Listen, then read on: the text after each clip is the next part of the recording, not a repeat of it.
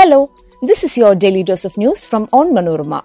I'm your host, Deepa Soman, and these are the major news stories of the day. We start with the news on Attukal Pongala festival. Thousands of women took part in the ritual in Thiruvananthapuram today, ignoring the intense summer heat. Kerala High Court has expressed concerns about smoke rising from Brahmapuram dumping yard's fire incident, strictly instructs officials to solve waste management by June 6th. Conrad Sangma takes oath as Meghalaya's CM for the second time, while nephew Rio sworn in as Nagaland's CM for the fifth term. Kerala Chief Minister Pinarayi Vijayan's aide CM Ravindran quizzed by Enforcement Directorate today. 10 killed in landslides in Indonesia and more than 40 feared missing. Let's get into the details. Millions of devotees, a vast majority of them women, occupied the streets of Kerala capital Thiruvananthapuram today to offer Pongala for goddess Attukal Bhagavati.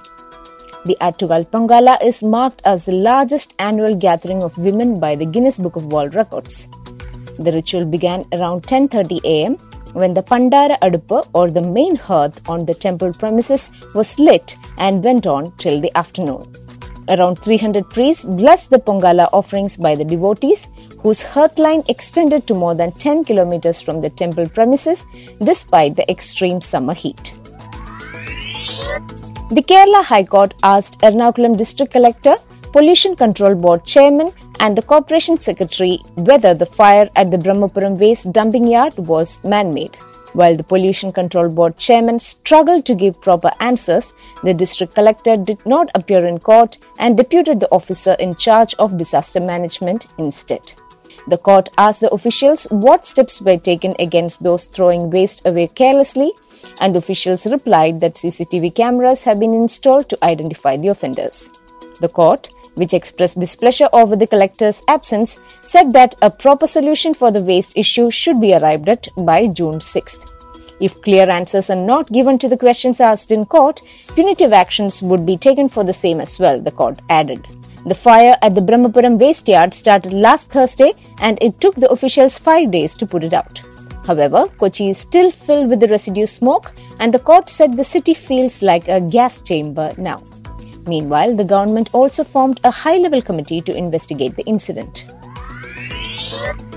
Conrad Sangma, the leader of the National People's Party, was sworn in as Meghalaya's Chief Minister for the second time today. Meanwhile, in Nagaland, NDPP leader nephew Rio also took oath as the CM for the fifth term. PM Narendra Modi also took part in Rio's swearing-in ceremony. The votes in both the states were counted on March 2nd after the elections in February.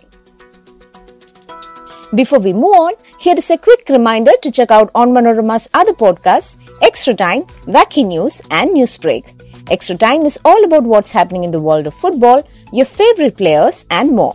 Wacky News is a collection of the weirdest and strangest news from across the globe, and Newsbreak is a clutter-free explainer of the major news story of the week.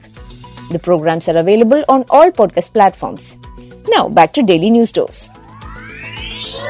CM Ravindran, the additional private secretary to the Kerala Chief Minister, appeared before the Enforcement Directorate office in Kochi on Tuesday morning for questioning in the Life Mission graft case.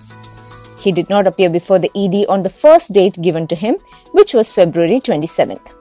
Ravindran is to be questioned to get more details on his relationship with former UAE consulate employee Swapna Suresh and Unitac owner Santosh Eapen and the deals between them in connection with the case.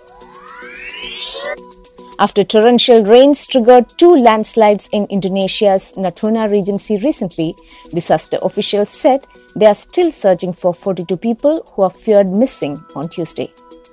As per reports, they are trapped in 27 houses that were buried under tons of mud from surrounding hills. Natuna's disaster agency lowered the death toll Tuesday morning to 10 from 11 despite fears it could rise. The landslides displaced more than 1,200 people who were evacuated from the Regency. That brings us to the end of this episode. Thanks for listening to Daily News Dose, hosted by me, Deepa Soman. Daily News Dose podcast is produced by Vishnu Muralidharan with technical production by Idea Brew Studios. Follow onmanorama.com for detailed updates on the latest news and be sure to come back tomorrow.